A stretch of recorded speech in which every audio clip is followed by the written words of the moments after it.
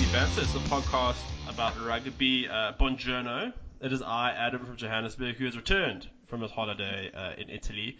And it seems while I was away, the mice were at play, and none of them are here. But thankfully, Ant's joining me. Ant, how's it going in the lovely Cape Town? I mean, it's not so lovely today. I think winter has decided that it's finally pitching up. But yeah, no, good to be on. Nice. Thanks for answering the call. I know Alex and Ben and Matt all had commitments, and I think maybe they deserved a heartbreak because I was away. You know, they put in some hard work as is their want. So thank you very much for answering the call. And also, it's a completely different lineup this week, ladies and gentlemen, bringing you exclusive content that we normally talk about. Which I don't know if that makes any sense, but it'll be a very fresh perspective from different angles. Yes, exactly. I mean, I was in a foreign country. My only interaction with rugby was when we were taking a bus, my wife and I, from the airport in Rome and going into Rome. We went past these sports fields, and we saw a little soccer stadium. The little football pitch looked in good condition. The stadium was cute. Everything looked great. Next to it were two rugby fields that looked like absolute dog shit. You know, so that just kind of reflects the way Italy views rugby to a certain extent and the quality of their team. Pretty much. I mean, that's pretty good summary. Yes. That's more than I saw in Austria. I think we both recently come back from some travels. But yes, but I thought Germany were a rising power. So I would imagine that would have been a trickle-down rugby effect into Austria. You've got to be careful when you refer to Germany as a rising power. Oh yeah, sorry. Yeah, it's true. with all their history. I mean, you were sending us pictures of being stuck in snowstorms. Yeah, that was pretty much it. It was good times. No, I don't like snow. It's starting to get a little bit chilly here in Johannesburg. Thankfully, winter hasn't quite crept in. Also, if you haven't been to Italy, ladies and gents, I highly recommend it. It's very pretty. So, I guess since it's you and me, and we can actually be efficient, you know, move into the news.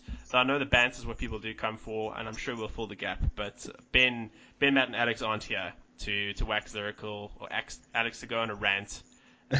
Ben just we can try our best to fill in. Yeah. Well, I thought it would be quite fun though, is if let's just do a 3-hour episode just to spite them. Yeah, I think so. We can just chat about the vagaries of the world, rugby, D-Mac's latest injury perhaps. So there's so much to talk about. All right, well, look, let's just, I guess, quick overview of today's episode. We're going to go through the news. I think Israel Folau and his rantings, that's the main headline. There's also a lot other stuff going on, not just Israel Folau.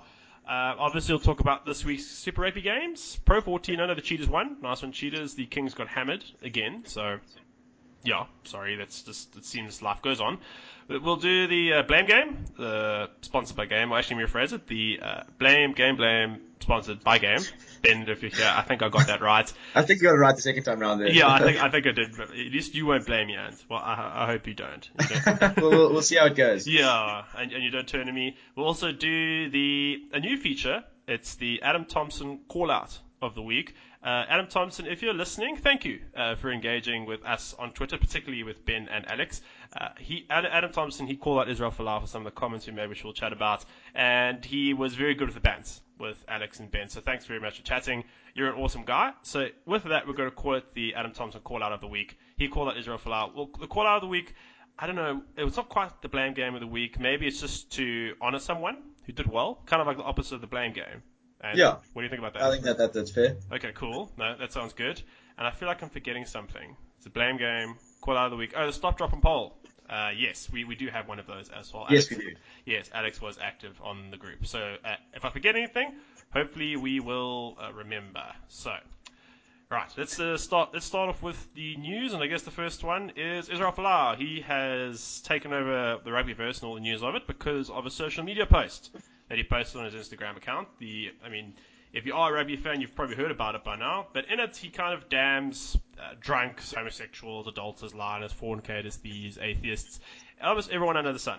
And he alongside this picture on Instagram, and he does have over 300,000 followers, if I can see that picture correctly, he ended up putting quotes from the Bible and that sort of thing. Many people took offense, understandably so. And Rugby Australia, after slapping him on the wrist last year for his comments about gay people going to hell, they have finally stood up to him, as have the New South Wales Rugby Union. They've essentially told him, I mean, I don't have their statements in front of me, but if he doesn't probably issue a full retraction or public apology, something along those lines, their intention is to rip up his contract. Since then, Folau, he was first seen in public meeting with rugby players, like the Players Association in Australia, with their officials to decide what to do. And there's a lot of news swirling around about whether they can sack him, what they can do under Australian law, so on and so forth. Overall, massive public relations disaster for all included. And I think Israel Folau is probably the most disliked man in rugby, and I'm on that train, by the way. And do you dislike Israel Folau for just being, I don't know. I don't even know what to call it, actually. I just think it's completely out of line. I mean, it's I suppose the issue centers around like what are the limits on free speech and things like that. I mean, as we've had a lot of discussion on it leading up to this podcast, but Alex really summed it up nicely in that if you've got an influential, if you're in an influential position and irrelevant of whether you believe, hell is a viable destination for people or not, ultimately you're implying that a certain group of people are less complete or more they're lesser people than others, and that's very negative and harmful. Particularly for a group of people that are underrepresented and do receive a huge amount of discrimination against them. Like comments like that are very, very damning and damaging. Yes, I think you summed it up quite well. I mean, I think what people were talking about is as a highly influential public figure and someone who was a poster boy of Australian rugby, I don't think he'll carry that status anymore. He was a poster boy of a gay rugby tournament like a year ago. I don't think. Recently-ish. So, in terms of Folau's personal journey to get to this point of being, I probably not just extremely an extreme believer. I don't know, maybe fundamentalist. I'm not quite sure what the correct word is. He's just very stringent in his beliefs. I think it's important to state that as ERB, you're welcome to believe what you want, but I think as Ant indicated, it's the damage that's been done here and the influence thereof. People are obviously entitled to their beliefs, and I think the whole free speech debate, the more complicated you make it, the more complicated it is. But ultimately, what it boils down to is a senior rugby figure making a public pronouncement that is damaging the game, because apparently Rugby Australia's sponsors in particular said it was unacceptable and that they wouldn't renew their sponsorships. So the harm he can cause to the game in Australia could be irreparable, given the loss of funds. The damage he could be doing to gay rugby players, and there are probably a lot more gay professionals than we know about. I mean, the story of Gareth Thomas. Is that the right guy? Yeah, the story of Gareth Thomas. We'll tell you all about that. I suggest you do some research on it. And also even just young gay men, and I want to include gay women as well. As you mentioned, and it's a community that gets bagged on and shat on all the time, which shouldn't happen. And just stuff like this by influential public figures just makes it even worse. So it was what was the word? I'd say it was just highly irresponsible on his part, offensive to many people. I don't want to make judgment calls on that from our perspective as a public forum. But overall, it was just incredibly upsetting for a sport that is inclusive. I mean, I've never played rugby, but from even a spectator point of view, people of all stripes and sizes, they watch the game. And you play rugby, you've played with a whole variation of different individuals from different walks of life, sexualities, all that sort of thing. So I think the main point, maybe you can just give me your thoughts on this one, is rugby is an inclusive game. And what Folau's preaching here is that he's entitled to his beliefs, but they go against what rugby is about, or what rugby seeks to promote. I don't know, what are your thoughts on that? That's completely the point. I mean, everyone's, the most common phrase about rugby is, is a game for all shapes and sizes, from scrum halves all the way up to giant blocks, and props. The point is that it's by definition designed to be as inclusive of everybody as possible. And I think most rugby organizations really try and take it upon themselves to make it inclusive. They try and create spaces where people from all different backgrounds can play and feel included. You've got the Jersey Cats, you've got the Sydney Convicts. The organizations go out of the way to try and create spaces where everyone can really, enjoy the sport. And as you say, comments like this from someone that is a poster boy is very damaging to that brand. You know, rugby is a slightly marginal sport. You know, we're not a soccer, and therefore, the organizations do try very hard to try and sell the brand as I suppose as a good guy type organization. You know, I think they pride themselves on not having the same reputation as, say, rugby league. You know, where every second player's got a drug offense against them and things like that. So they do take quite a hard stand on issues like this, and it's good. I think it is important that as a rugby community, that they try and maintain that upright reputation. And so whatever the outcome of this is, it is very important that they take a properly hard stand, especially after, this is a second offense from him. It's not. Yeah. Oh, that's what you said. As I mentioned earlier, he did this last year, and they kind of gave him a slap on the wrist. Then he signed a new contract. The wording of the contract, I think that's going to come out. That's going to be interesting to look at. But ultimately, Israel Folau's rugby union career is over, I'll probably suggest. And I don't think the game will miss him. I mean, as a footballer, he's an outstanding player, probably one of the best running 15s in the game. But as a person, his views, or maybe the public expression of such views, I'm not quite sure where the line is. It's a moving target. It just doesn't gel with the game, I think. And I think you and I, and we're being quite, diplomatic about this. I know I stringently disagree with Folau's views. I'm sure if Alex or Ben, they would they would drop F-bombs left, right, and centre about it. So yeah, I think that's the major thing. And I think, as you mentioned, rugby game of all sizes. We have the Josie Cats here in Johannesburg. But I think it's actually South Africa. I don't know. Or they travel around the country. I do stand misinformed. They are on Facebook, guys. You can go follow them. They are the Sydney Convicts, as well in Australia. Also a gay rugby team. And there's also tournaments that was started. Alex brought this attention to me. The Mark Bingham Cup that was started in 2002. Mark Bingham, he was a gay rugby player. He played for the San Francisco side. Prior to 2002, he was killed in the September 11th attacks.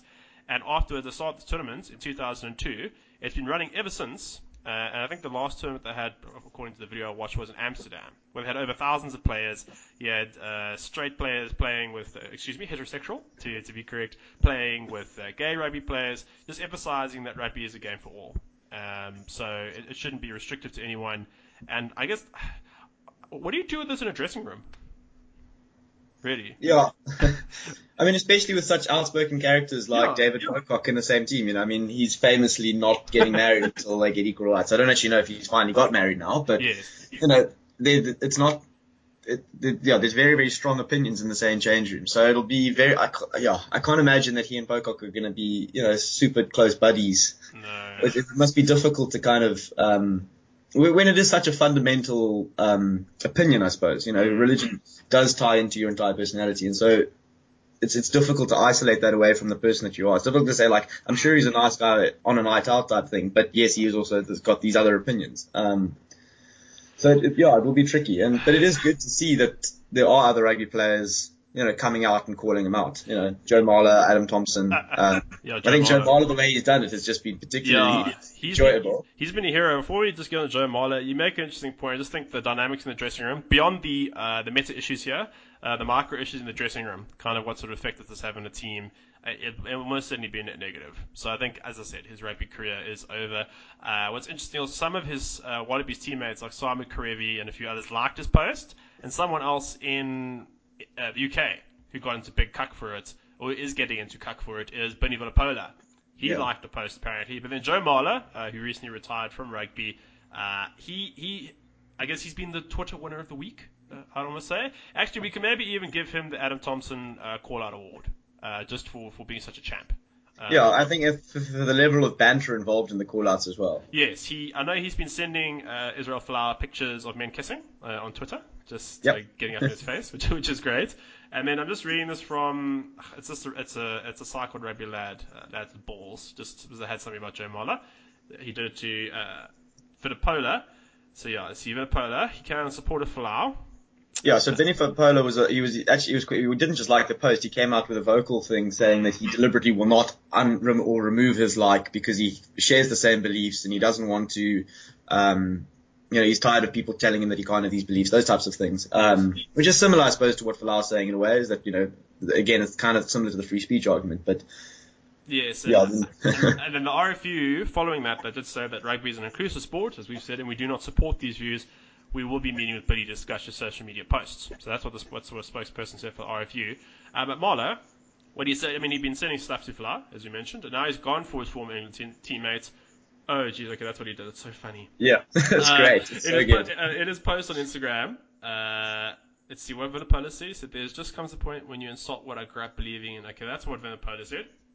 So Marla, he posted, is this Twitter? He posted on Twitter following that a picture of Vunipola being taken out of a bar, and he tagged him. And in the picture, there's two little beer glasses, mugs chinking. And in the picture, you can see Vunipola hammer drunk. He's absolutely wrecked. He's so injured. You can see his one eye's like, we've unfortunately shirt untucked, just like If you've been there, if you've seen it, you'll recognize it, most certainly. So, Joe Marler, you are our first recipient of the Adam Thompson Call Out Award. Adam Thompson, you're just a good guy. Thanks very much. And I know Ben is still dining out on the fact that he allegedly picked you while drunk as his captain in 2012, and he got double score for you. Though Thompson did talk to Ben a little bit about that. So thanks, Joe Marler, just for keeping it light in a week where it's been pretty heavy, that's for sure. Moving on into some actual rugby news. The Rugby Championship schedule has come out. It's a shortened version of this year's tournament. It's only 3 rounds, just given the Rugby World Cup's happening for once. And so I don't know what you think about this. It's South Africa versus Australia starting off the tournament instead of us playing Argentina, which makes for a nice change. Yeah, I think we've all kind of got a bit bored with the same stale format in the sense that it's us home and away against Argentina. We travel, then we come home and hopefully try and have a winning game against New Zealand if they haven't run away with the tournament by then. The fact that we have to play New Zealand away isn't quite ideal. But if we can take a game against Argentina and away and Australia at home, then that's not the worst setup we've got. And we're playing. What does interest me is the venues selected. Because we only have 2 home games this season. Against Australia, that we're hosting them here in Johannesburg at Ellis Park. It's kicking off at 5 o'clock on July 20th, while Argentina hosts New Zealand in Buenos Aires. Then the following week, South Africa faced New Zealand at the Westpac Stadium in Wellington, the site of last year's awesome victory. Australia versus Argentina in Brisbane. And then the last round of fixtures, Australia versus New Zealand in Perth, and then we play Argentina away. So Argentina get 2 home games, while we get 1. But then, interestingly enough, the following week, it seems like they had this extra week, where it's New Zealand versus Australia as part of the Bledisloe Slow Cup. That's Eden Park, and then we face Argentina at Loftus on August 17th. This is with the World Cup just right around the corner. Why do you think they're playing both the games up here on the Highveld? I would have maybe thought they might have sent a game to, I don't know, Cape Town or Durban or something like that. Yeah, look, I don't think it's the worst decision. Cape Town famously has significant stadium problems, so there's probably lots of clearance issues to try and get us a game there, and they probably don't want to go through all that admin unless it's the All Blacks or something. Yeah. And Durban famously has terrible, terrible crowds, so I can understand that, keeping the games up on the Highveld is probably a good idea from that perspective. Yeah. Advantages to our team aside, I think just from a commercial and support perspective, it's probably the right place to keep games if we've only got 2 in a season, Yeah, you've been to Ellis Park though, haven't you? Yeah, and have you been to Loftus? I haven't been to Loftus. Loftus is cool. I enjoyed it. I was at Ellis Park. Is your favorite stadium? No, no. I'm a Lions fan. Okay, I really want to make this 100% clear. I'm a Lions fan, but I had a great match day experience at Loftus because it was a bit more chilled out, easier to get to. We had to take a bus. In fairness, my brother and I. Ellis Park Emirates Airline Park is a nightmare. That is fair. To get into, once you're in the precincts. Oh yeah. No, then it's lacquer. But yeah. That process to get there is painful. Oh yeah, no, especially when it's a sellout. It's painful is the correct word. So new schedule. I think I'm looking forward to July 20th. I think just like today's Game of Thrones Day in the United States, Sunday. Where everybody will hopefully get to watch it Monday. July 20th will be the same, where we at least get a new start to the Rugby Championship. Do you think it's a bit much to compare Game of Thrones finale to the Rugby Championship? I don't think the Rugby Championship's quite on that same level, particularly in the World Cup, yeah. No. But yeah, okay. It'd be nice. Well, I suppose you could draw parallels. This year there's a significant threat coming from the north. There's England, the danger of the White Walkers, I suppose. Yeah, no sunshine. I think we can definitely make some parallels if we want to push the issue. Well, we could. I'm sure at some point when it comes to the World Cup, we could probably, because by the time the World Cup rolls around, we'll have a conclusion to Game of Thrones. We could probably make a comparative study between. Are you suggesting that Game of Thrones is going to be prophetic to the winners of the World Cup? It could be. You never know. I mean, there's always some conspiracy theory every year for every type of World Cup. You had the octopus for the one soccer World Cup. So, who knows? Right? Maybe this is each house will represent a different country, and so Yeah, a bit of a stretch, but you never know. You never know. But as you said, not quite the same level. 20 million people tune in to watch an episode of Game of Thrones. I don't know how many people watch a rugby championship game between Australia and Argentina in Argentina, but probably a lot less. So I would guess. Probably like 30,000 or something like that. It's not a lot, unfortunately. So, just some other news that's come out this week from the transfer side. There were reports on Thursday that Springbok and Bulls fly Hunter Pollard is reportedly in high demand, understandably so, overseas. Netback 24, they reported on Friday that Pollard, it's on Friday, that Pollard could be lured to France after the conclusion of this year's Rugby World Cup. Apparently Montpellier, they're offering him 20 million rand a season. So that's about, I don't know, like 1.2, 1.3 million euros a season, if that makes sense. Yeah, no, it's a crazy amount of money. I wonder, does that mean that they're getting rid of Cruden? Yeah, because I do remember there was comments from their owner, Mohamed Altrad, who was saying that Cruden was a terrible buy because he's always injured. Yes, he said that he didn't get ask this version. Same as the guy at Toulon also made comments about Julian Sevilla. Alfonso Meyer, the CEO of the Bulls Company, said there had been no official offer. So, excuse me, don't know why I had breakfast. But the Bulls were aware of Montpellier's interest in their player. The Pollard's contract with the Bulls expires at the end of October, so that's the World Cup. See, Pollard, 39 test caps. He's been in the Bulls since 2013. Let's see, blah, blah, blah. I mean, I think probably closer to the World Cup, we'll have a quick chat about the players who are going to leave. But we'll just leave that there for now. But Pollard, if he did go, wouldn't be surprising. I mean, I think a lot of guys will try and take that big paycheck for the next couple of years. It'll be interesting to know. I mean, I'm surprised how many people are, or how many players are suggesting that they're leaving, even though we've got a Lions tour in 2 years. I mean, I suppose that's just highlighting that the fact that we've removed the overseas eligibility rule. The players well, if I've got 50 caps by the time the Lions tour comes around, they're still going to pick me if I'm the best in my position. So, which is maybe not the best situation to be in. But let me put it this way: I see SRO's point of view on that one. It's they can't stop the tide in a certain sense. So I mean, one way or the other, they're going to lose out. So, but I think their first squad selection in 2020 will be quite indicative. Also, depending on who the coach is. Is it going to be Rassie?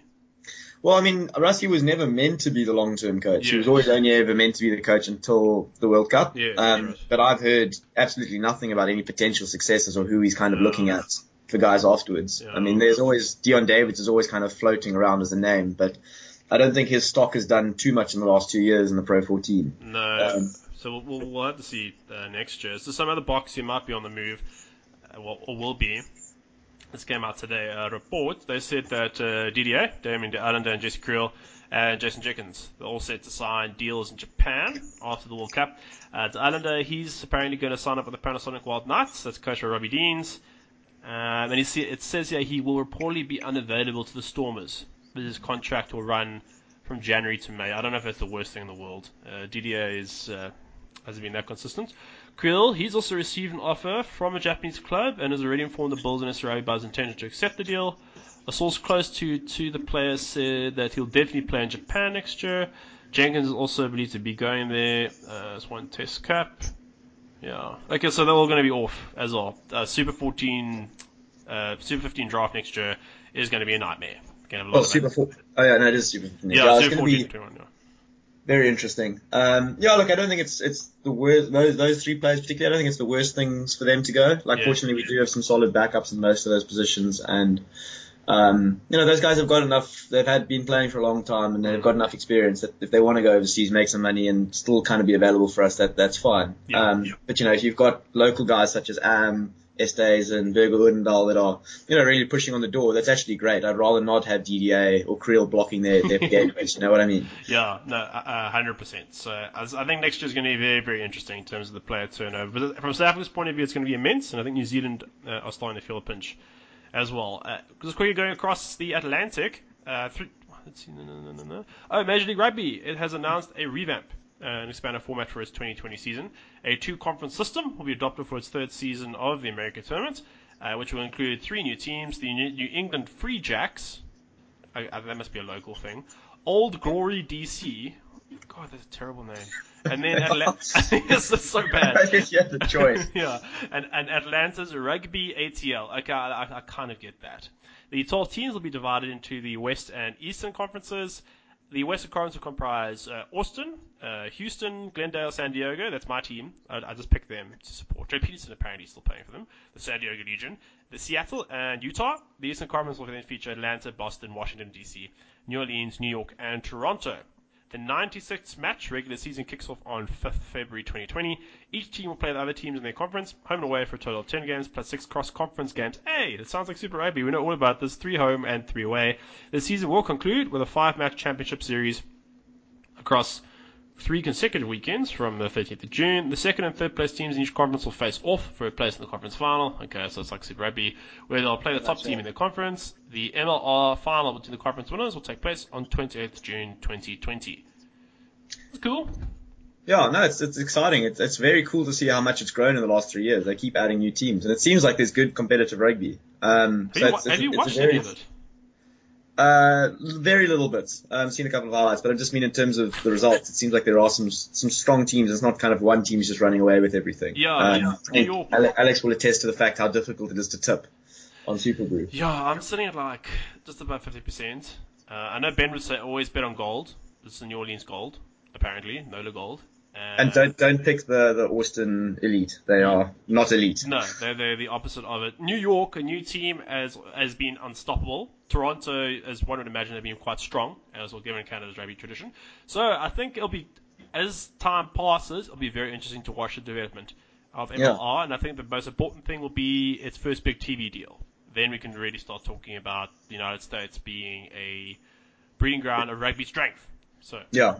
No, it's exciting how well it's going. I mean, like, they did have that, and I can't remember the league that they previously had, and that was kind of a miserable failure. So it's nice to see that this one, it just kind of ties in with the statements that they made when they originally launched it, is that they really weren't going to try and push to grow too fast, too soon. And it seems like they've kind of, that mantra has worked for them, that they've been slowly growing over the years.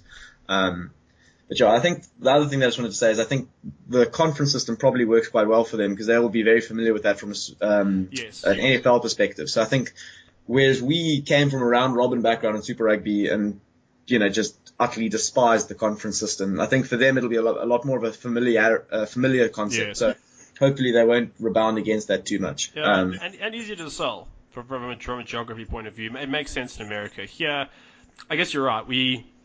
We're given the honey of round robin first off, and then after we moved away from that, we didn't quite like it. So yeah, I think it'll be very interesting to watch. 2 final bits. Just a quick point. I nearly forgot about this. Just in terms of inclusive rugby, just want to do a shout out to Mark Bernard. I know you'll find him on Twitter, Mark Bernard 10. He is very much into and a big part of the SA Deaf Rugby Union. So when we're talking about rugby being an inclusive sport, we have a union dedicated here in South Africa to deaf rugby as well. I know there's also the same for cricket. So a big shout out to him. He's also doing some fantastic work.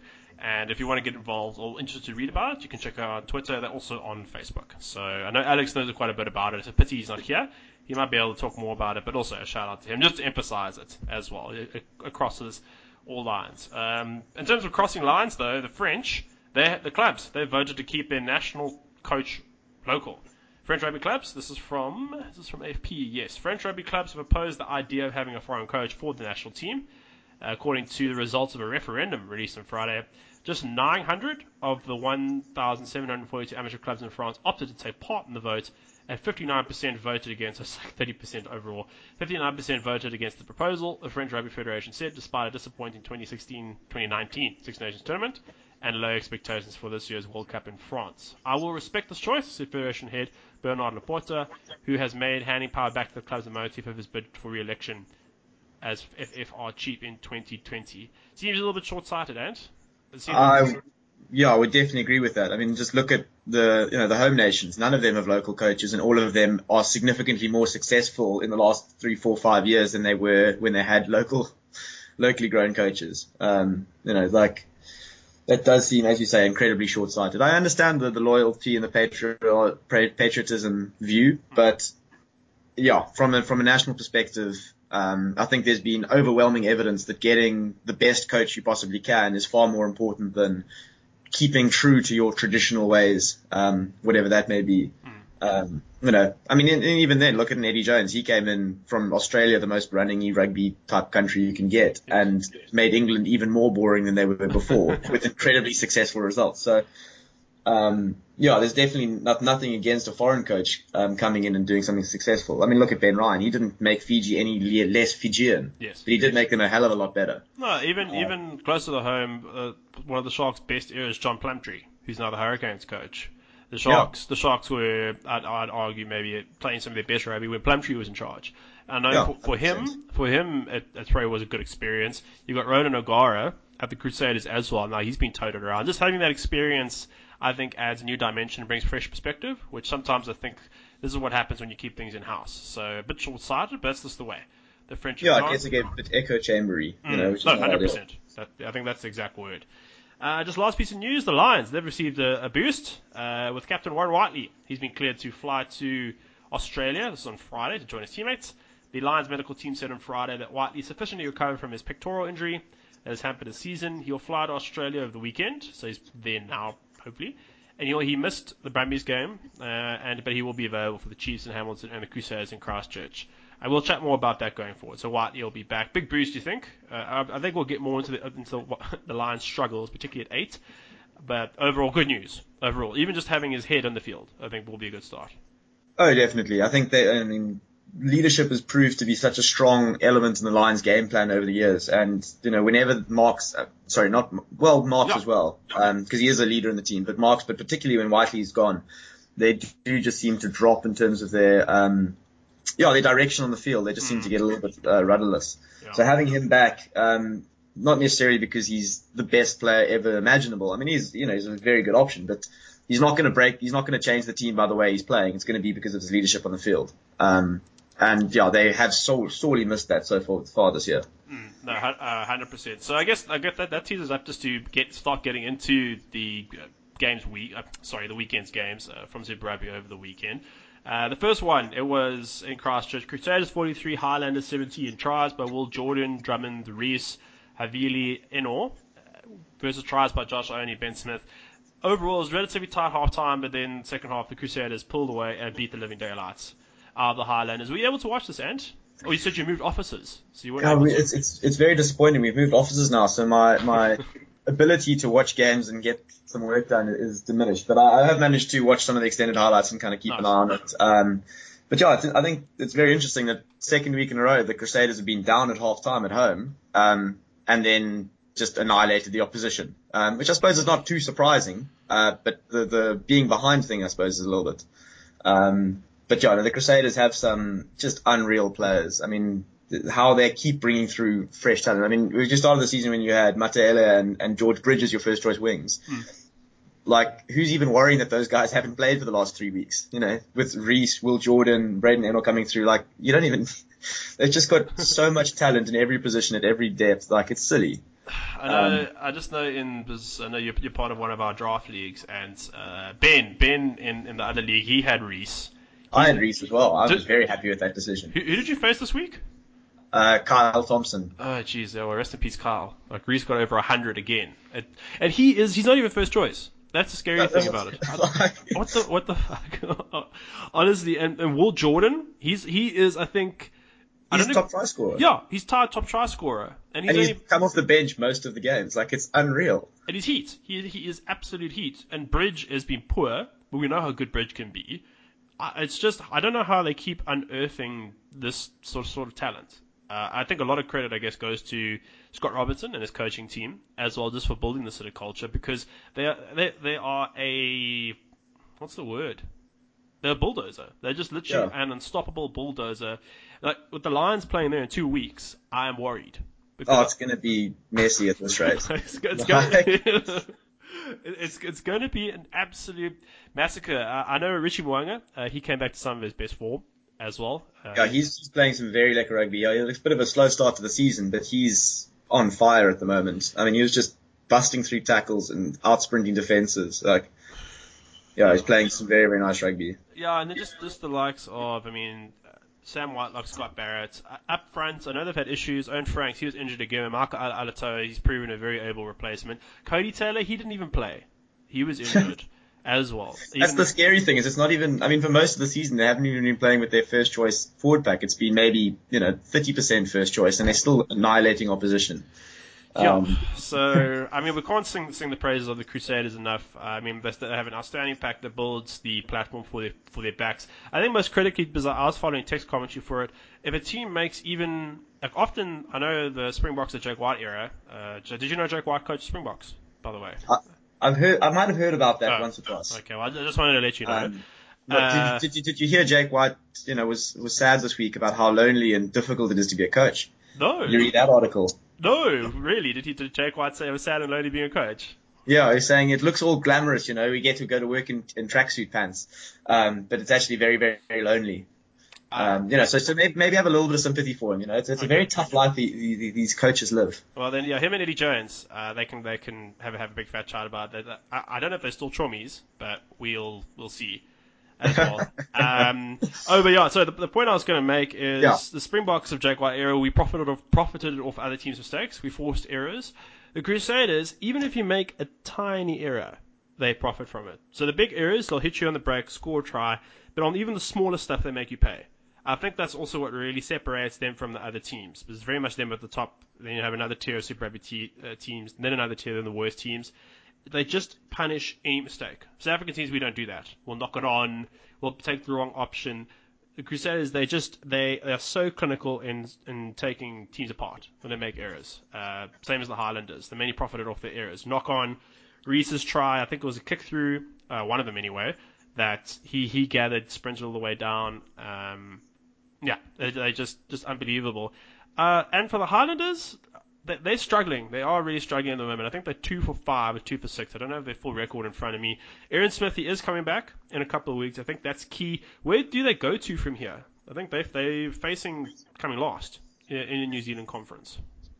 Yeah, it's quite a weird turnaround. It's nice to see that the Blues are finally not the guys on the bottom. But yeah, it is a bit unfortunate for the Highlanders. I think what we've always known about the Highlanders is that they're very much a workman-like side. They don't have many superstars. They've got Ben Smith. How good is Ben Smith? That first try, 150 test caps, just a bit of a shout out to him.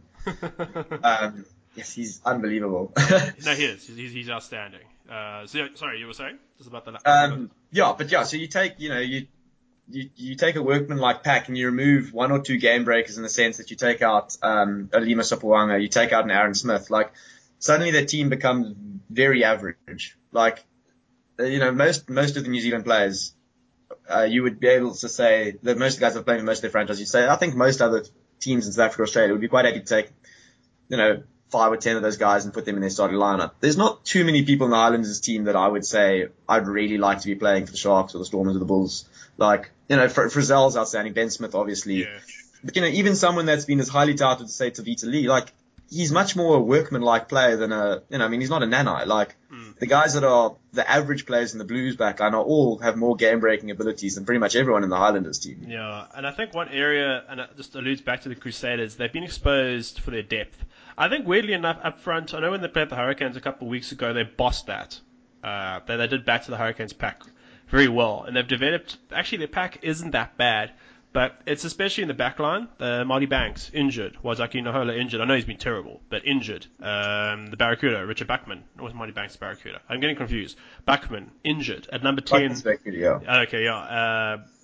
At number 10, Sopoaga leaving. I know Sopoaga hasn't been that great for Wasps this season, but he's left a huge hole there. Joshua Arnie hasn't been too bad, but him and Bryn Gatland, they haven't really been able to quite fill it. Aaron Smith key, like Hamilton, I mean, he's okay, but it's such a drop-off from Aaron Smith as well. So if the likes of Ben Smith, where am I? Aaron Smith, sorry, the two Smiths as well, maybe one or two leaders in their pack, if they don't step up, they're very much a team that needs their stars to perform, I think, to really get them over the line against other sides. So I just think they've been a little bit exposed from a depth perspective as well.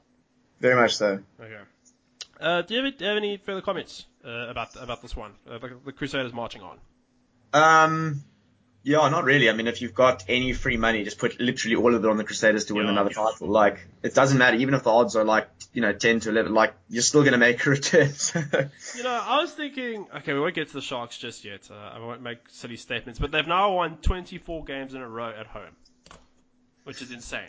So, it's... and they're going to top the log, so they're going to play this final at home. So, like, It's standard stuff. So, Crusaders, their march continues. So, the next game this weekend, one that surprised me a little bit, but maybe others were not. In Melbourne, Rebels 24, Stormers 41. Tries at Magna Genia, a good try by Will Genia. Reece Hodge, who picked up an intercept. They were overpowered by the Stormers. Ruan Nel finally bagging some meat. He got 2 tries. Damon de Allende with 1 side of 1. Juan Augustus and Dylan Lades with an outstanding try. I must say, he picked up a loose ball in midfield and just sized through a gap. And he's really come to play just in the week when my fantasy opponent in my other league, Alex H, had him. I was thinking, Stormers players that aren't a threat. And then he ends up coughing up a try. Great performance of the Stormers, and finally, they're finally stepping up, I guess. Or do you think it was just poor Rebels? What was the difference here? Because most people I see in Super Brew, they picked the Rebels to win, 87%. Well, I mean, the Rebels were definitely the favourites. They're the strongest team in the Australian Conference. They've got superstars across the back line. The Stormers have just come off a tour where they've looked absolutely headless.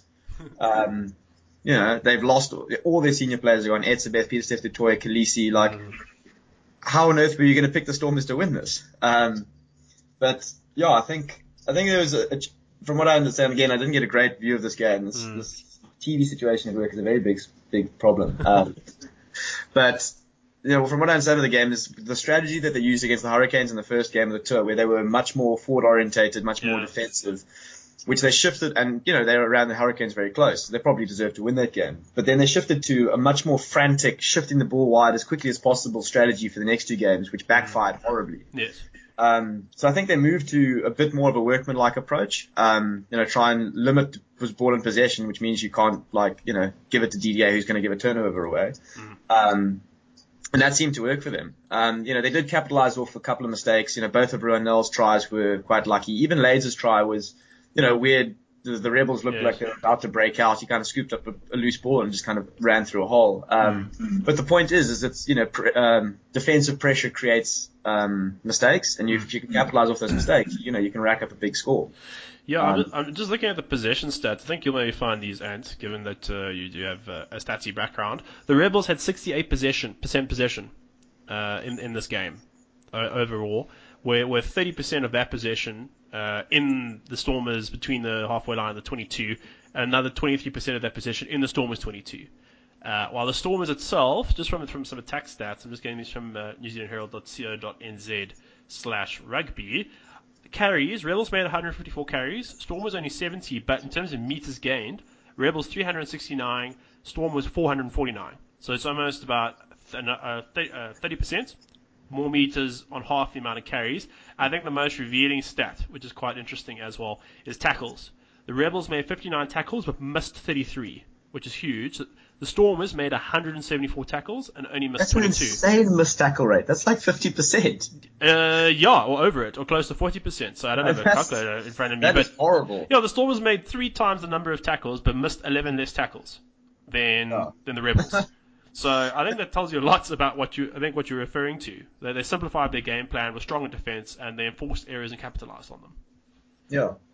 But it's interesting that this kind of performance came without the guys that you'd expect to be good at this. Your defensive heroes such as Peter Steph Tutoy, who's meant to make 50 tackles a game by himself. Yes. They did this without any of their big names. And so that was very impressive. So who knows? Maybe I don't know what that is going to mean for the Stormers season going forward.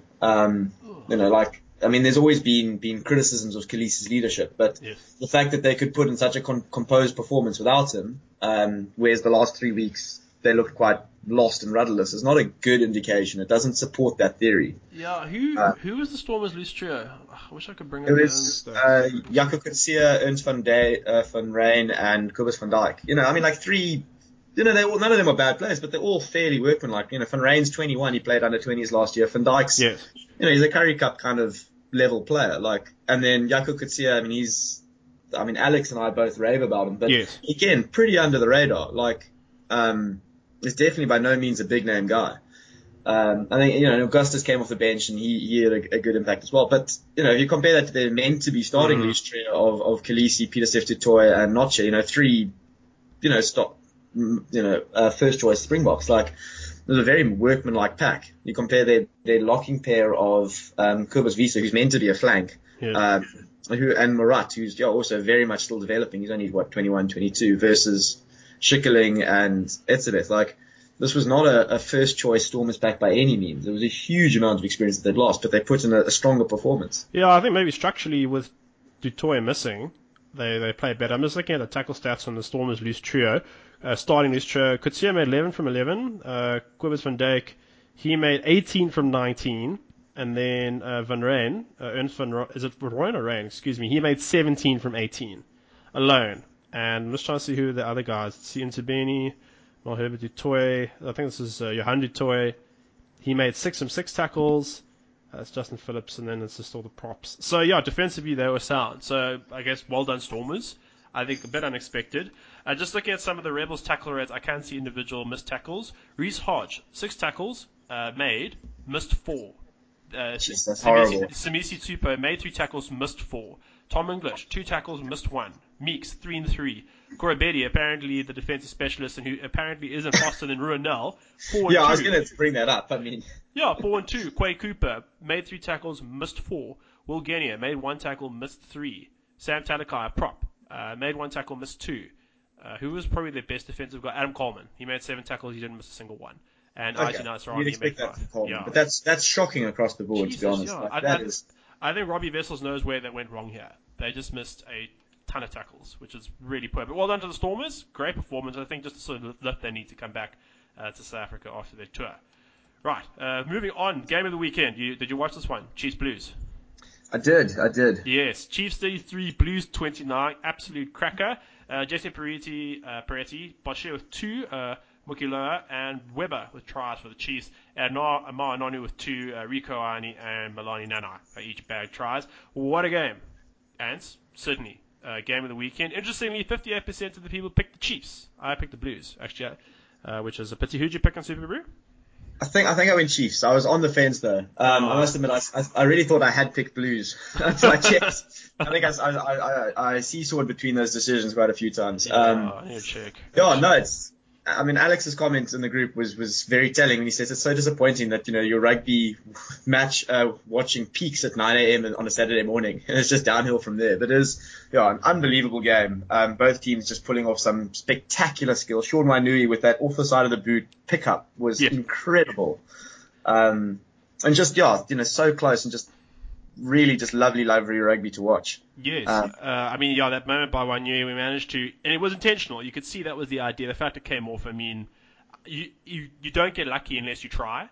And then Boshier did a lot of work to score. Buki Aloa's try, as Damien McKenzie went off, we'll chat a bit about his injury a little bit soon.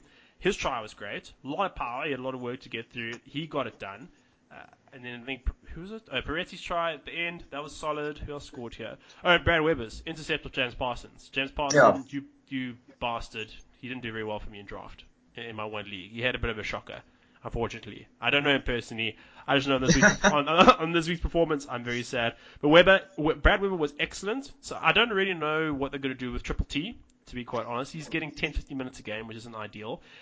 From the Blues side, Nonu was good. I know Nonu is playing some incredible rugby. It's amazing to see what he's done since he's come back.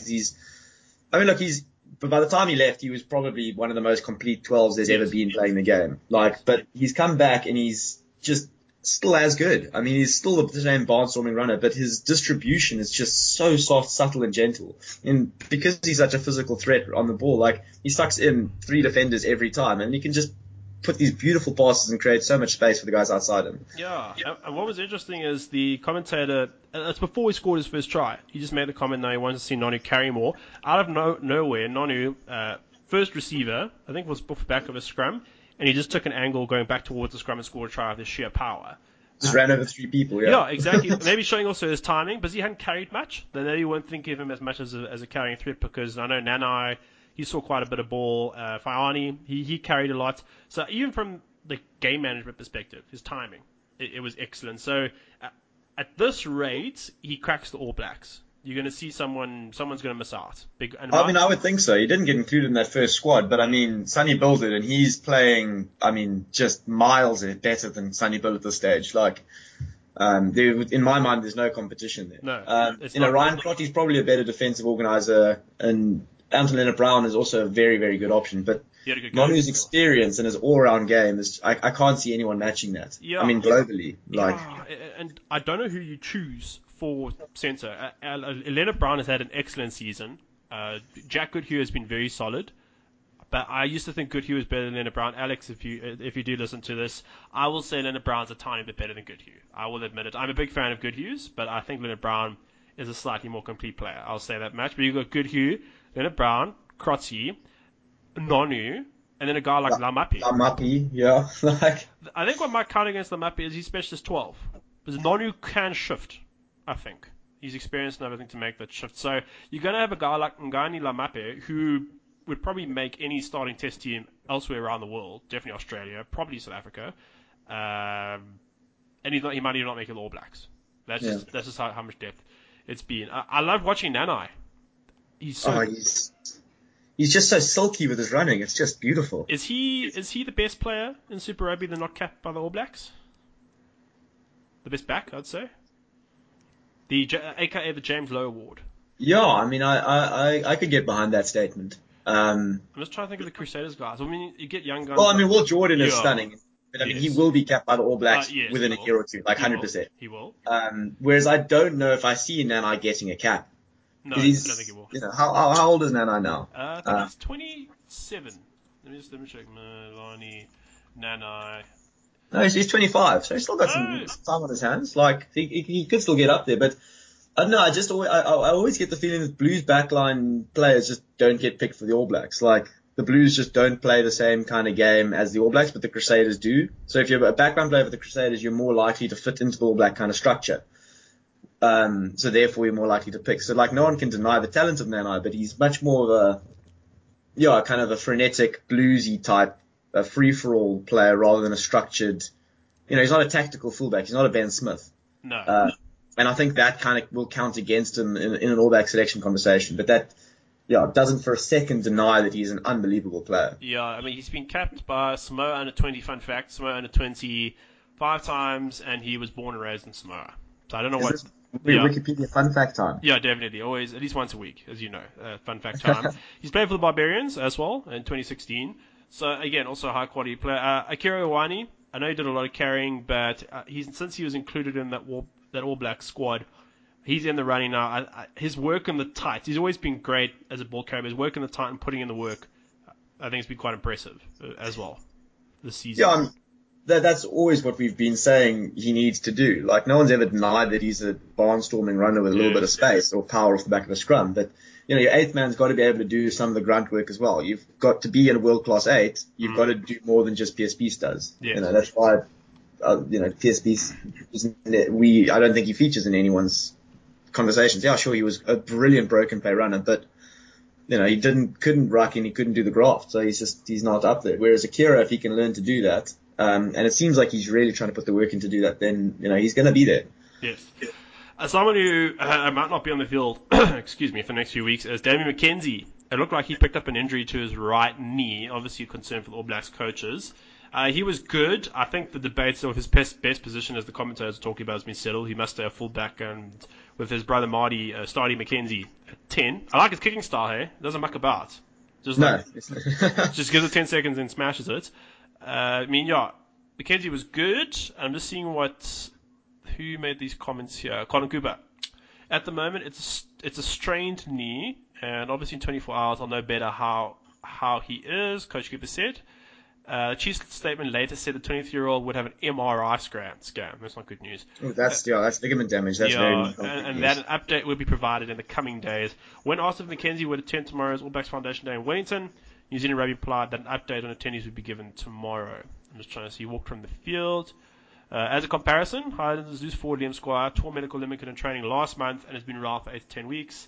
Let's see here. Brady Retallick, he's suffered a shoulder injury in the match. One of the most physical of the season for either team. It was super physical. But Cooper said it was hopeful it was just a stinger with no long-term effects. Sonny Bill Williams, he underwent keyhole surgery on his right knee on Friday. An operation he described on social media as successful. Williams apparently is going to be out for 6 weeks, and it'll be another long wait before Crusaders prop Owen Franks appeared. He injured his shoulder on the eve of the Waratahs match in Sydney last week or 2 weeks ago, which ruled him out. So that loss and the others since. So a few injuries, a bit of a concern for the Chiefs. They do have the depth though. Mookie Loka's looking good. I know Tani Sotero, he's playing for New Zealand at 20, but they do have the depth as well, hopefully, to cover for that. So McKenzie, if you have him in fantasy, you might need to ditch him. So we'll see. Right, moving on. Okay, Brumbies 31, Lions 20. Tries by Wright, Banks, Kuranjani, Pulu, and McCaffrey versus those by Mahuza, Yankees, and Dianti. I think the Lions, and they got issues with their loose trio. They're struggling to have a balanced loose trio.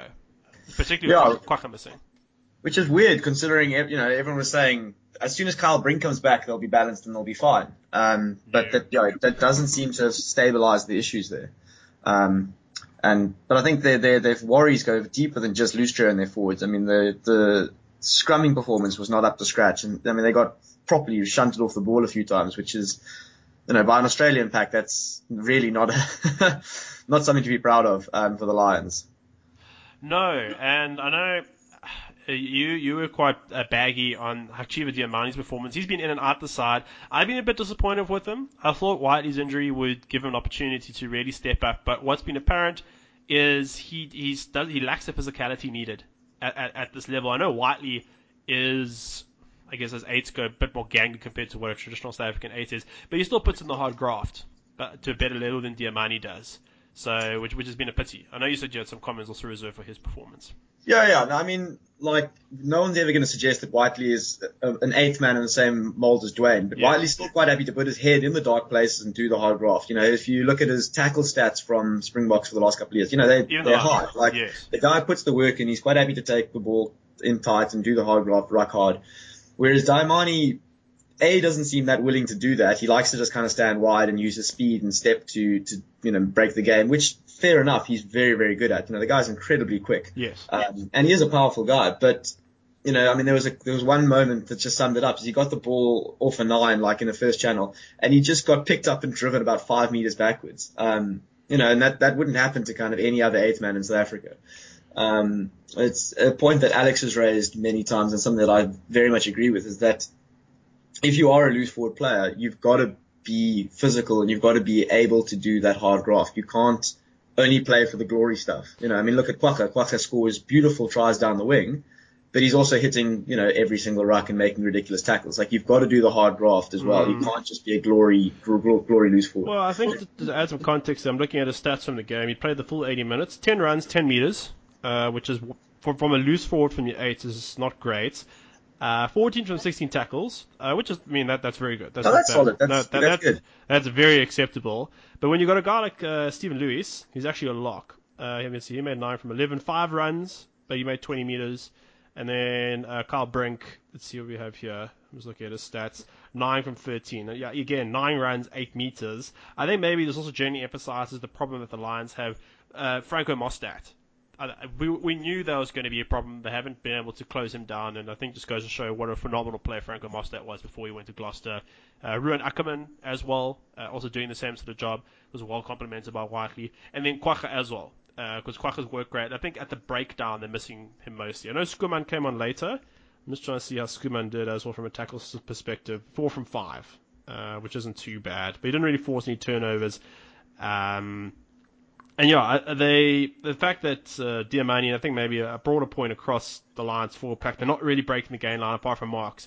Marks, I noticed that towards the latter end of the game, they kept giving him the ball. He was one of maybe the few forwards getting over the game line more regularly as well. And also, I'm a little bit concerned. I know Robbie Kutsia came on, and they moved Marks to flank as well. Did you notice that towards the end of the game? I didn't notice that, Yeah. but that's very interesting. Yeah, Swace being Swace. But I mean, I, Marks, 80 I minutes. can understand it. I mean, he played flank until he was in grade 11, I think. So I mean, it's not like he's unfamiliar with the position, but No. if your loose trio is just not performing, you want to keep Marks on the field for as long as possible. So it does kind of make sense. But yeah, it's weird now. Still talking about the loose trio, that how they were playing so light for so long in the tournament. When you consider that they had Diamani, Kwacha, and Skuman for a couple of their games. Now they've gone the complete opposite, playing a lock and Kyle Brink there. So yeah, they really do seem to be struggling to get that balance. I don't quite know how moving Marks to flanks helps with the balance, but to be honest, if Marks is on the field, he's going to be successful wherever he is. So it doesn't really matter in that sense. Yeah, so I think loose, and I don't know how often these guys have played together as well. Having a loose trio, I think that's kind of gelled and played together makes a big difference, and I think that's also part of the problem.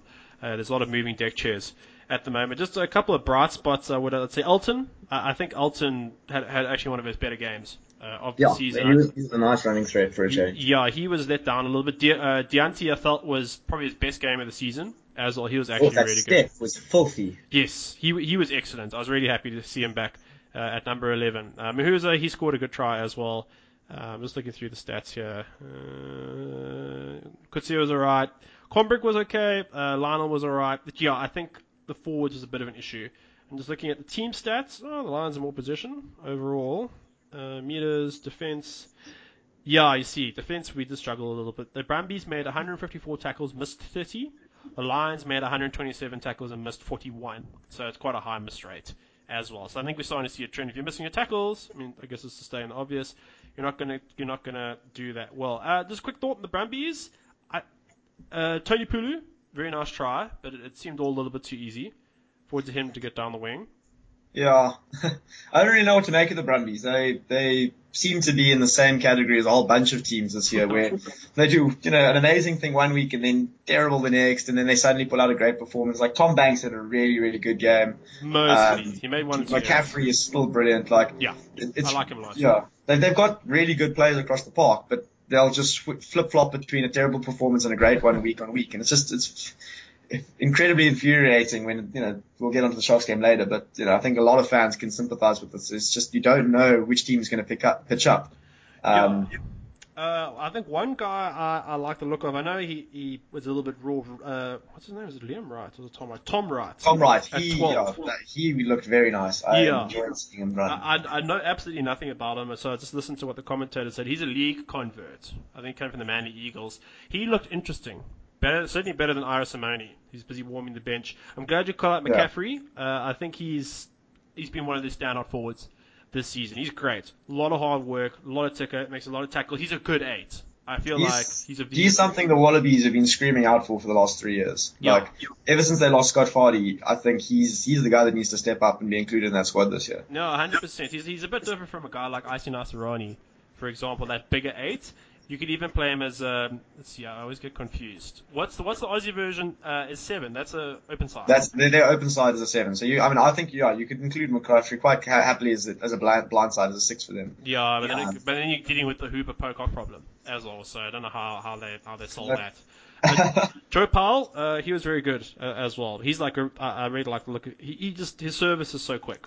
As well. Yeah, I've been a fan of Powell since he's kind of come on the scene. He's just a no-nonsense kind of clean, good scrum off. Does his basics really nicely. He's got enough of a running threat around the base. Like, he's a lot less frenetic than someone like a Phibbs. So I'm surprised at how little game time he's got for the Wallabies over the past few years. He really does deserve a better shot, I think. Yeah, Pete Salami, he's probably going to lose his place when Pocock comes back. He was okay, but he didn't really have too much of an impact on the game. So yeah, the Lions, they face the Chiefs next week. I'm worried. This tour could become a tour from hell. Then they've got the Crusaders afterwards. The Crusaders will be coming back from a bye, so it's going to get a bit messy. But we will see. Now, Ant, the shock results of the weekend after the Lions absolutely surrendered to the Sharks. It was the Sharks' best performance of the season thus far, and maybe the last couple of seasons when they put over 40 points on the Lions. They managed to contrive losing, and look, congrats to the Jaguares. They punished them 17-51. I know Robert Dupree, he's been quoted as saying it's one of the worst Sharks performances he has seen in years. I watched bits and pieces of the game. Apart from the atrocious handling, God, it was actually terrible across the board. What went wrong? Where were the issues, or where do you start with the Sharks? I mean, the standard thing is just their up and downness. I mean, to go from probably what's been described as one of their best performances to one of the worst within a week is just incredibly infuriating. But I think the biggest thing for me that summed up the game was just there seemed to be a complete lack of effort on the Sharks' part. Like, if you look at some of the highlights of the tries, just watch the attitude of their players. For example, Matera's breakaway and kick chase. Great try. Great try from him. But Bosch is a lot faster than Matera. Yeah. He's jogging next to him, and then by the time the ball's close to the line, he stops running. He lets Philip van der Walt catch Matera before he does, which is just ridiculous. If you for Boffelli's try, not Boffelli's try, Boffelli when he ran down the wing and then stepped inside and cut behind 5 Sharks players, you can just see all of them they kind of just turn and just stop. So eventually the ball, goes through one more phase, and the guy, I can't remember who it was that pushed over the try eventually. But you've got Rob Dupree just standing right next to him as the guy's going over the line. Like there's no urgency from the players at all to try and rectify mistakes. Like there's going to be line breaks and things like that. That's going to happen in the game. There were probably structurally more than there should have been up front. Like the space next to the ruck was not well defended. But it was more just every time there was a line break, there was absolutely zero follow-up and energy from the Sharks players to come through. You add that to some terrible handling and some just poor execution. I mean, that last try where Bosch just got tackled over the line and then drops it. I mean, that's just terrible. There was another one where they I think there was also they dropped. There was like a knock-on in the 22 and they just get rucked over and they just the Jaguars just scored. I mean, there was some shocking individual errors and mistakes that led to tries, but in general, it was just the lack of effort. I mean, the Sharks were lucky that they got their 17 points. I think both of their tries came off forward passes. Like, this really was an absolutely awful performance. Well, you're making me bring up I'm trying to find the quote, actually, rugby. Andre, what's it, Mark Croft? I can't remember what his name is. The former South African coach. Mark Croft, there you go. Mark Croft. I know he got quoted recently in the media. He was talking about how South African players, that we are mentally weak. I mean, he got sacked for, I think, making racist comments or something along those lines. I'm just trying to find out Mark Croft. Because he made some. Here we are. He said he was around before Australia, huh? Yeah, he was. He said, and like I said, I don't want to excuse what he said and why he got sacked, but and I don't know him personally whatsoever. That's just what went down at the time, apparently. But he just said in an interview with Nedvec24 this week that he said South Africa's players were mentally not strong enough to deliver the goods on a consistent basis. And I don't really want to quote him that, but it's quite prescient that he said it this week. And this is exactly what's happening. Again, the Stormers, out of nowhere, they've put in a great performance against the Rebels, the Sharks. They hammer the Lions, and then they end up going to lose. Bulls hammer the Stormers, and then they end up losing to the Jaguares later in the season to a truly diabolical result. So I have kind of felt there's also an issue with the Sharks as well. Robert Dupree, do you think he might be the issue in the coaching box? Oh, senior, yeah. I don't know. I struggle to think that's a team goes from being that dominant to that weak because coaching strategies have changed in a week. Okay. Like if he's coached the team to be able to put in a performance, he's not telling them to suddenly not do that. Yes. As I said, the effort level of the players reflected that there's something else going on there. I'm not suggesting that Rob Dupree is the best coach in the world, but I can't see how you can coach a team from being that good to that poor in a week. Like, that's not a coaching issue. Like, there are other issues around his coaching, but this type of up and down performance, I think is more of a player thing than a coaching thing. I read a summary this morning from John Cardinelli from SA Rugby magazine, where he was just kind of indicting that South African rugby in general, and it's something we've known for a while, is that anytime we're favourites, we play poorly. And as soon as you kind of put pressure on us and put our backs against the wall, then we can stand up. Write us off and we'll win. But as soon as you make us the favourites, like, the Sharks put in a big performance last week, everyone's saying, yeah, they should punish the Jags. They played crap. Sharks are terrible. It's the same thing with the Bulls. They've smashed the Stormers and then go and lose to the Jags. So I think there's definitely some kind of mental issue around that. I can't remember where I read it, but apparently Uri Geller, the famous spoon bender, suggested that if he had 10 minutes with the English rugby team, he could sort out their mind issues. Because Eddie Jones was saying that they've also got lack of confidence and finishing ability. So maybe we should just bring him in. I don't know why he's favouring the English over us, but maybe he's the solution to our problems. I don't know how we can get around this, because it seems to be a chronic problem for our teams that anytime there's some expectation or pressure on them to win, they just fall to pieces.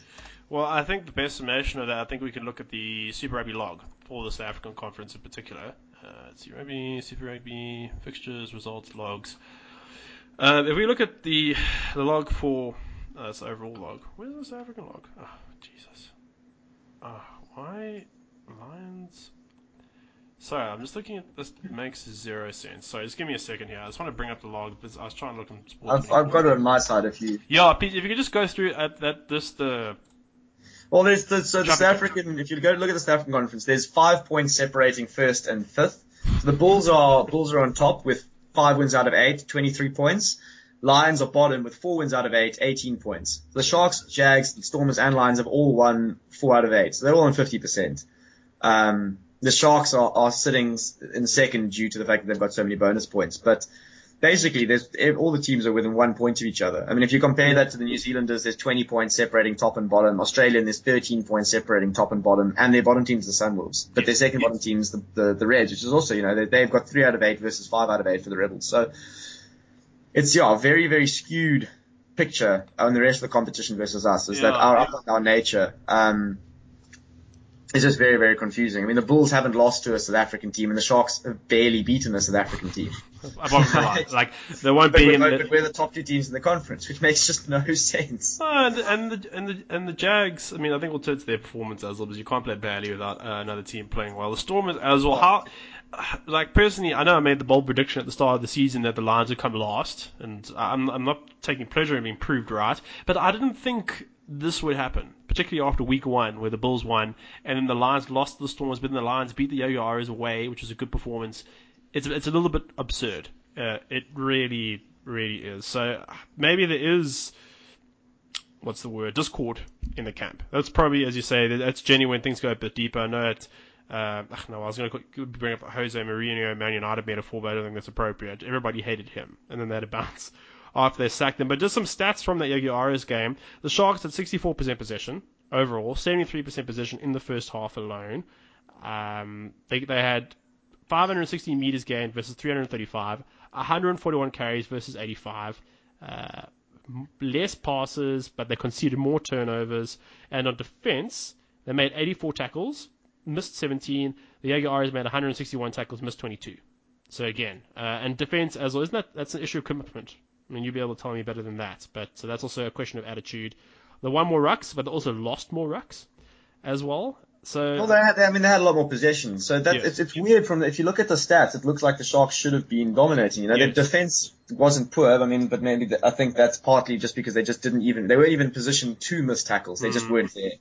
But from the stats perspective, they really weren't far off the ball. I see they had 12 penalties versus 5, which is poor. But I mean, handling errors, they made fewer handling errors with far more possession. So none of them, stats-wise, it wasn't a terrible performance. But that's what I'm saying. I think it was just in key moments, the Jags made a break due to a soft error. They capitalized. Look, the Jags, you've got to give them credit. Yes. They pulled off some magical things. We've mentioned this before, that when the Jags turn it on, they are unbelievable. I mean, you've got Matera doing a 70-meter chip kick try for himself. That's great. You've got beautiful little switches and pop passes off the ruck, but fairly smashing through lines. They've got the ball on the string for cross kicks. When they turn it on, they are an incredibly beautiful side to watch. But the Sharks should have been able to shut down a fair amount of that. When the Jags are in this form, it is tough to beat them. But the Sharks should not have made it nearly as easy as they did. No, exactly. I mean, I'm looking at some of the player stats. Bosch, 136 meters, 17 carries, beat 6 defenders, 4 clean breaks, offloaded, seen 2 turnovers. I mean, the stats all scream Sharks, but Jaguars, I think you hit the nail on the head. They took advantage of all the errors. Pablo Matera was excellent. I also liked the performance of Thomas Lozano. He was very good as well. Very good. The setup for that first try was lovely. Yeah, that was a great offload. I think in the backs, I think Miotti, I don't know how you pronounce it. Miotti, yeah. He was very good pick and fly off. Yeah, I didn't realize he was a 5. I thought he was a wing after last week's performance, but he controlled the game really nicely. Yeah, I think he's added a new dimension as well. I think the previous fly halves the Jags have used this season hasn't quite matched him. Orlando got a hat trick. I mean, well, one of the tries, it was awful though. Maroney, he's actually a centre. Then moving to the wing. Kubeli was very good as well, always kicking in behind. Amonessa hasn't played badly. Yeah, it's very weird to put your finger on what went wrong here. I was looking at the stats. It's like the Sharks were dominant. I don't think anyone played particularly badly in terms of mistakes or things like that, but there just wasn't that effort level around to try and, really fight for the win type thing. They've made a line break, they just wouldn't chase. And it seemed to be across the board. It wasn't, one player specifically. Like Bosch was guilty of it a couple of times, but a lot of players were, at some stage in the game just lazy, and just didn't seem interested in playing properly, which was, very, very frustrating to see. Just final point, I guess. Do you think they were just, what's the word? Arrogant, complacent? Do you think that's probably what happened in the lead up to this game?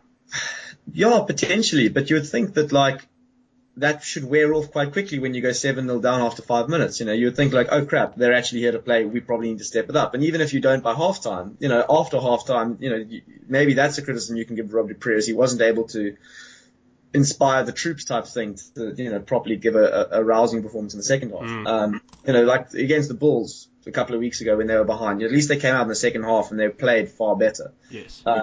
That was not the case today. Yesterday. It was just, flat. Very, very flat. Well, look, we'll leave it there. Sharks, terrible. I don't quite know who they're playing next week, but we'll look at it now. They play with the Reds. Oh, at home. Also in Durban. Yeah, they need to turn it around against the Reds. We'll discuss that when we just get onto our Super Group picks for the week. Yeah, well, I'm definitely going to be backing Sharks next week because they lost this week. So typical South African team, up, down, up, down, up, down. And I guess when we move on to the game that rounded out the week, it was Bulls 32, Reds 17. Tries by Pollard, Liebenberg, Van Staden, Aboka. Pollard got 2, excuse me. Then Creevy picked up 2 tries as consolation. Hamish Stewart, you suck. He was in my fantasy team. God, he was awful. He had an absolute shocking game. Someone who was really impressed me was, I think it's Paul Schoeman. Paul Schoeman, yeah. When he used to still play for the Cheetahs, I always appreciated him as a player. And he had a storming game. All the guys that came back from either injury or first inclusion or the bye last week really, really impressed me. So Pollard was on fire. Archie Snyman was doing Archie Snyman things. He was outstanding. I know I think he gave away a penalty or something like that, but he looked probably, heat. But he's going to do that. But his distribution, wouldn't even qualify as a big call, but his distribution is about 5 times better than Jesse Creel's. Yeah, 100%. It just is. Every time he goes into contact, he's looking to offload. He's pop passing. Right at the end with Gelant, that little 1-2 back and forth. That's just silky from a guy that's 207 meters tall. It just should not be happening. And at the same time, you would never see Creel doing that ever. Yeah, and I think he's a bit quicker than you think. He's not blitz, but because of his long strides, he gets space. Well, he made that one break from the 22, and it looked like he was jogging, but no one could catch him. Yeah. He made it up to the halfway.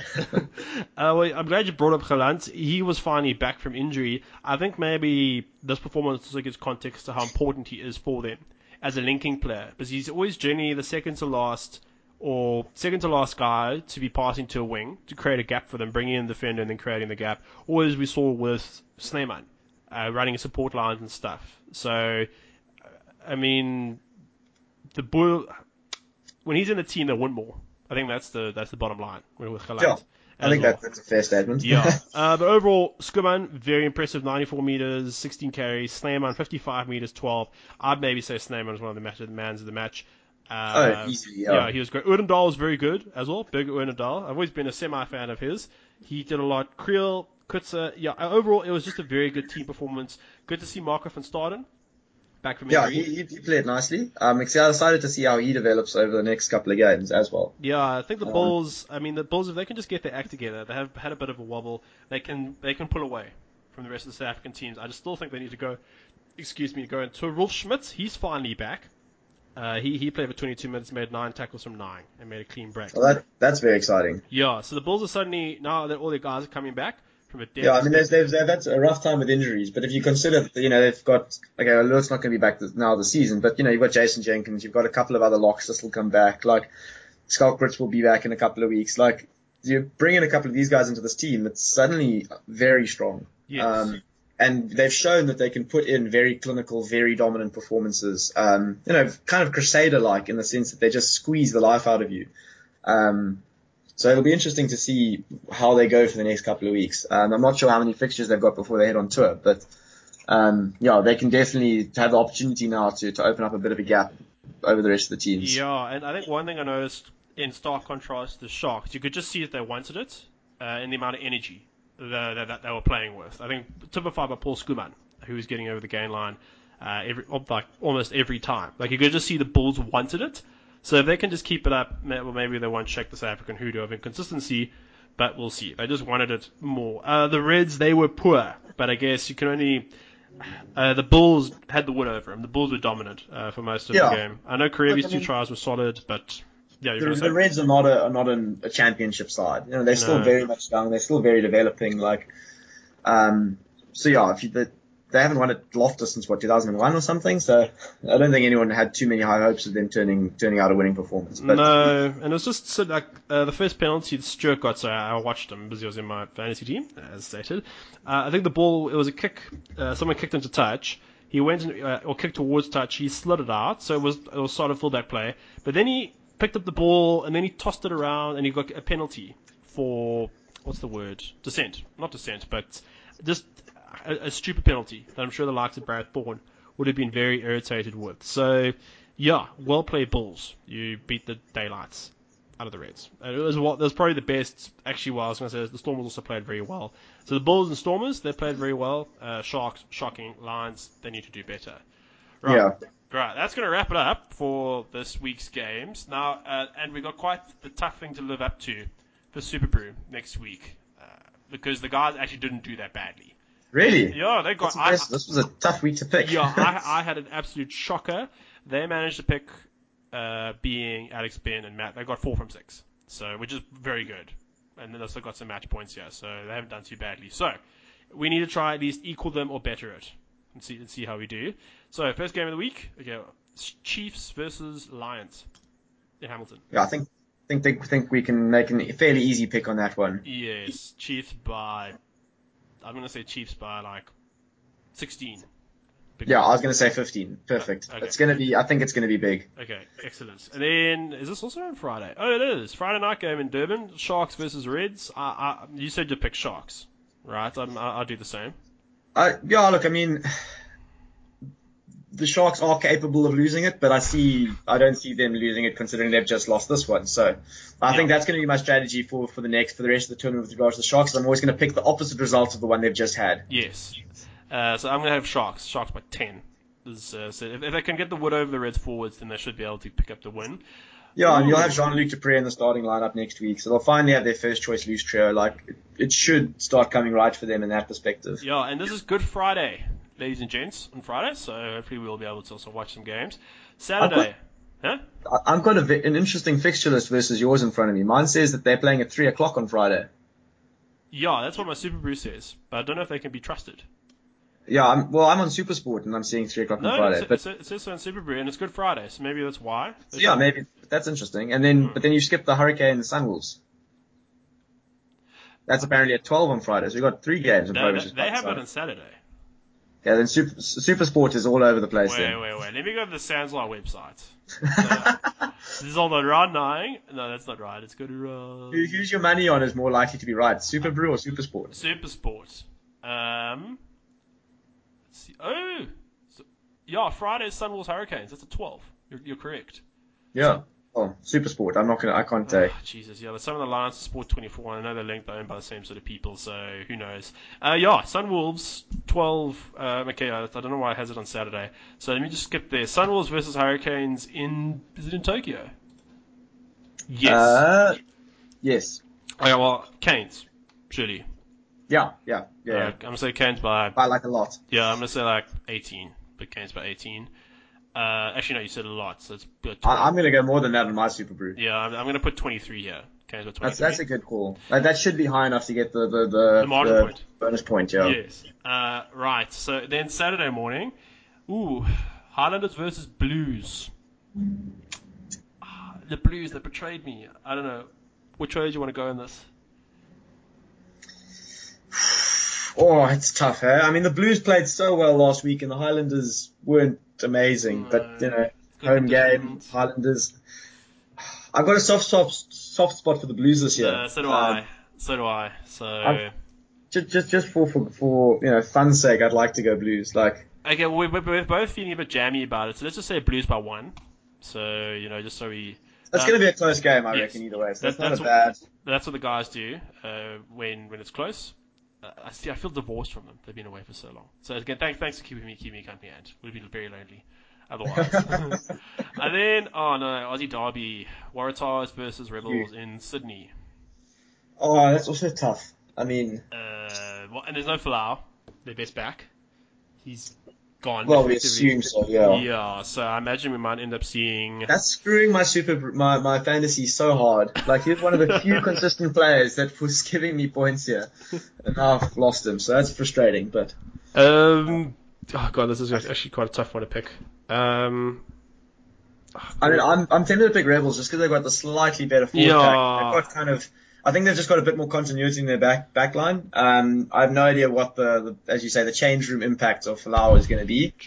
But the Waratahs do seem to get affected by that more than your average team. So the Rebels, they should be the dominant side in the Australian Conference. I'm tempted to go with them. I think you're right. That forward pack, that kind of swayed me.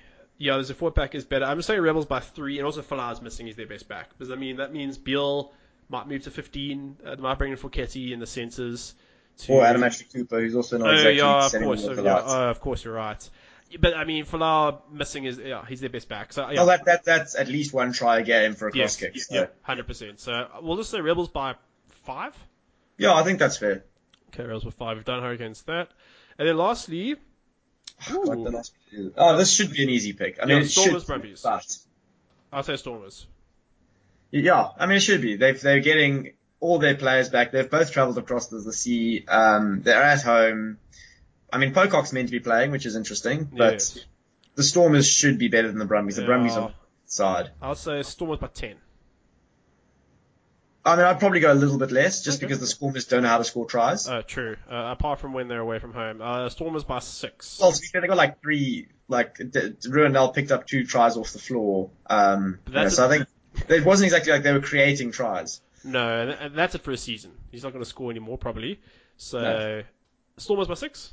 That's about fair. Okay, cool. So, we'll leave that there. Hopefully we can match the success of this week. I think I got 2 right overall. Jesus, it was terrible. I don't think I was much better. No, overall, the pod's win rate at the moment is 51% versus the average of 55. Yes, that's bad. We've got to improve this, guys. Come on. Yeah, sorry, Ant. I didn't mean to expose you to that stat. We got to do a bit better. Anyway, right. That's fine. This is the comeback. We've just set the expectations low. Yeah, it's true. Now it's all upstream from here. What's left? The game blame game of the week. Who are we gonna give that to? Izzy Folau, just for causing a lot of trouble. I think that's the obvious choice. Yeah. Is there anybody else though that you feel might deserve it? Look, I think teams' performances were either just completely poor across the board. It's difficult to isolate a single person as being, particularly terrible. I suppose one could throw a blame game towards the ARU for just not being hard enough last year on Falau and letting this happen. Yes. Actually, let's blame them. Let's blame Rugby Australia because it's becoming a dog's breakfast, this whole mess. So let's just blame them. But that could have been avoided if they just handled it properly a year ago. Yes, 100%. I mean, look, foresight is 2020, but yeah, Rugby Australia, you should have seen this coming, honestly. So, the game blame game goes to Rugby Australia. Congratulations. Appreciate it. Now, last, but So you're off the hook for a week. yeah, you're finally. Jesus. It only took a Falau to say a very intolerant statement for you to get off the list. Yeah, it pretty much took like the Rugby in Australia meltdown for me to not be blamed or being away. Actually, no, I think I got blamed once when I was away as well. I didn't listen to last week's pod. Sorry, Ben, Alex, and Matt. Didn't have a chance. Okay. And then last but not least, the stop, drop, and poll. Obviously, with it being Izzy Mania this week for all the wrong reasons, a poll created by Benjamin. Here's a simple to say, where is Izzy going? Feel free to add options. I wish he'd restricted us. So, someone, and remember this is firmly tongue-in-cheek, just want to remind you, someone put netball, 1 vote. Oh, his wife's a New Zealand Maori netball player, so I mean, fair. No, that's could fair. have a family affair. Yeah, that's fair. Then any place. Okay, no, someone put any place. Oh, no, I'll leave that one out. I don't know if you look at the same poll as me. That's a little bit rough. Then someone said a monastery. That's one. Back to I think that's probably the most realistic. I mean, that video came out of him giving a sermon earlier. Yeah. So, like saying some very strange things about Easter and Christmas. So yeah, I see there's some very strong. If you want a subtle way to get back at him, this week, just send him some Easter eggs. Like, yes, that'd be great. That's a nice little way to. Yeah. Let's see what else we have. You got back to Aussie rules. That's 2.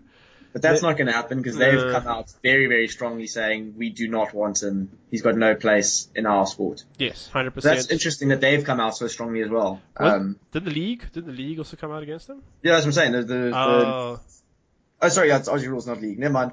Yeah, well, Aussie rules 2, then Sunwolves 2, then someone said the MLR, specifically the Utah Warriors, they got 4. I don't know. I don't think the Warriors would take him. He's even a bit extreme for their views. Toulon? What? Yeah, I mean, maybe somewhere in the Midwest they might appreciate it. Yeah, or somewhere in Texas, who knows?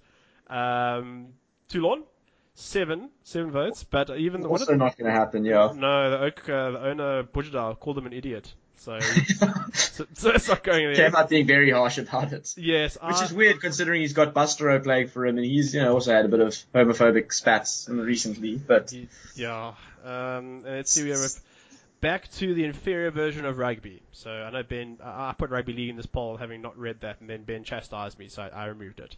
That was 8, and then our overall winner, tongue firmly in cheek, we had 11 people saying he's going to hell. So that's where he's going to go. So a very exciting week, I think, in the Elite Rugby Banter Facebook group. Things got a bit heated. That's for sure. That's whenever you bring up one of the sins of conversation. Religion. Otherwise, it's also politics and money, I think. Maybe sport too. I think. Have you ever heard of those? And the sins of conversation. Yeah. It require a lot of regulation on the Facebook group and make sure people don't cross too many lines. Yes, but we also had another poll apart from the easy one. It's worthwhile bringing it up. Alex Todd just said, "Hi guys, I'm doing a school project on something, so maybe you can help." How good is Ben Smith actually? Let's see.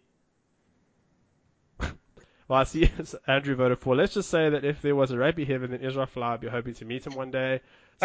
One person said okay, 3 said he's so good, 4 people said he's really, really good, and 23 people said he's quite incredible, actually. So, nice one, Ben Smith. Just to round it up, we're going to get back to the stuff on the field. And is there anything else on your mind? Otherwise, we can wrap this up. Yeah, I think just final comment is let's just hope that we have a bit more consistency from South African sides going forward. Yes. And as much as it's been great to see a lovely competitive Super Rugby season where, you don't know who's going to rock up and win each week, you'd much rather because teams were just playing better than each other and not just because teams were just not pitching. Yeah, that would be nice. I'm with you. My other wish is that I wish we could just focus on matters more on the field. Everyone is... it's been a barnstorming week in the opinion sphere. I just wish we can get back to matters on the field. It's always like I don't know. The stuff like Israel Folau, as I said, there's many views on it. I strongly disagree with what he said, but it's just very divisive. It makes nobody happy, really. So, so let's just get back to things in the field and consistency. All right, that's going to wrap it up. Thanks, Ant. Appreciate it. Thanks for having me on. I'm glad I could help out in a time of crisis. No, you did. If you have been listening, thank you so much for making it this far just with Ant and myself. We're available on all the social medias, particularly iTunes, SoundCloud, Stitcher. Yes, we are there. What are the other ones? Acast and Spotify. You can find us all there. Next week, I imagine we'll have a more regular lineup. So hopefully Ben, Alex, and Matt are well rested. And yes, thanks. And thanks. I hope you've enjoyed your week of not having to regulate the conversation a bit too much. And well, you know they say too much flack. When you get out of the fishbowl, you reflect. And it was very reflective. I did enjoy the shows, obviously, while I was away. So yeah, thank you for listening. We will catch you again next week.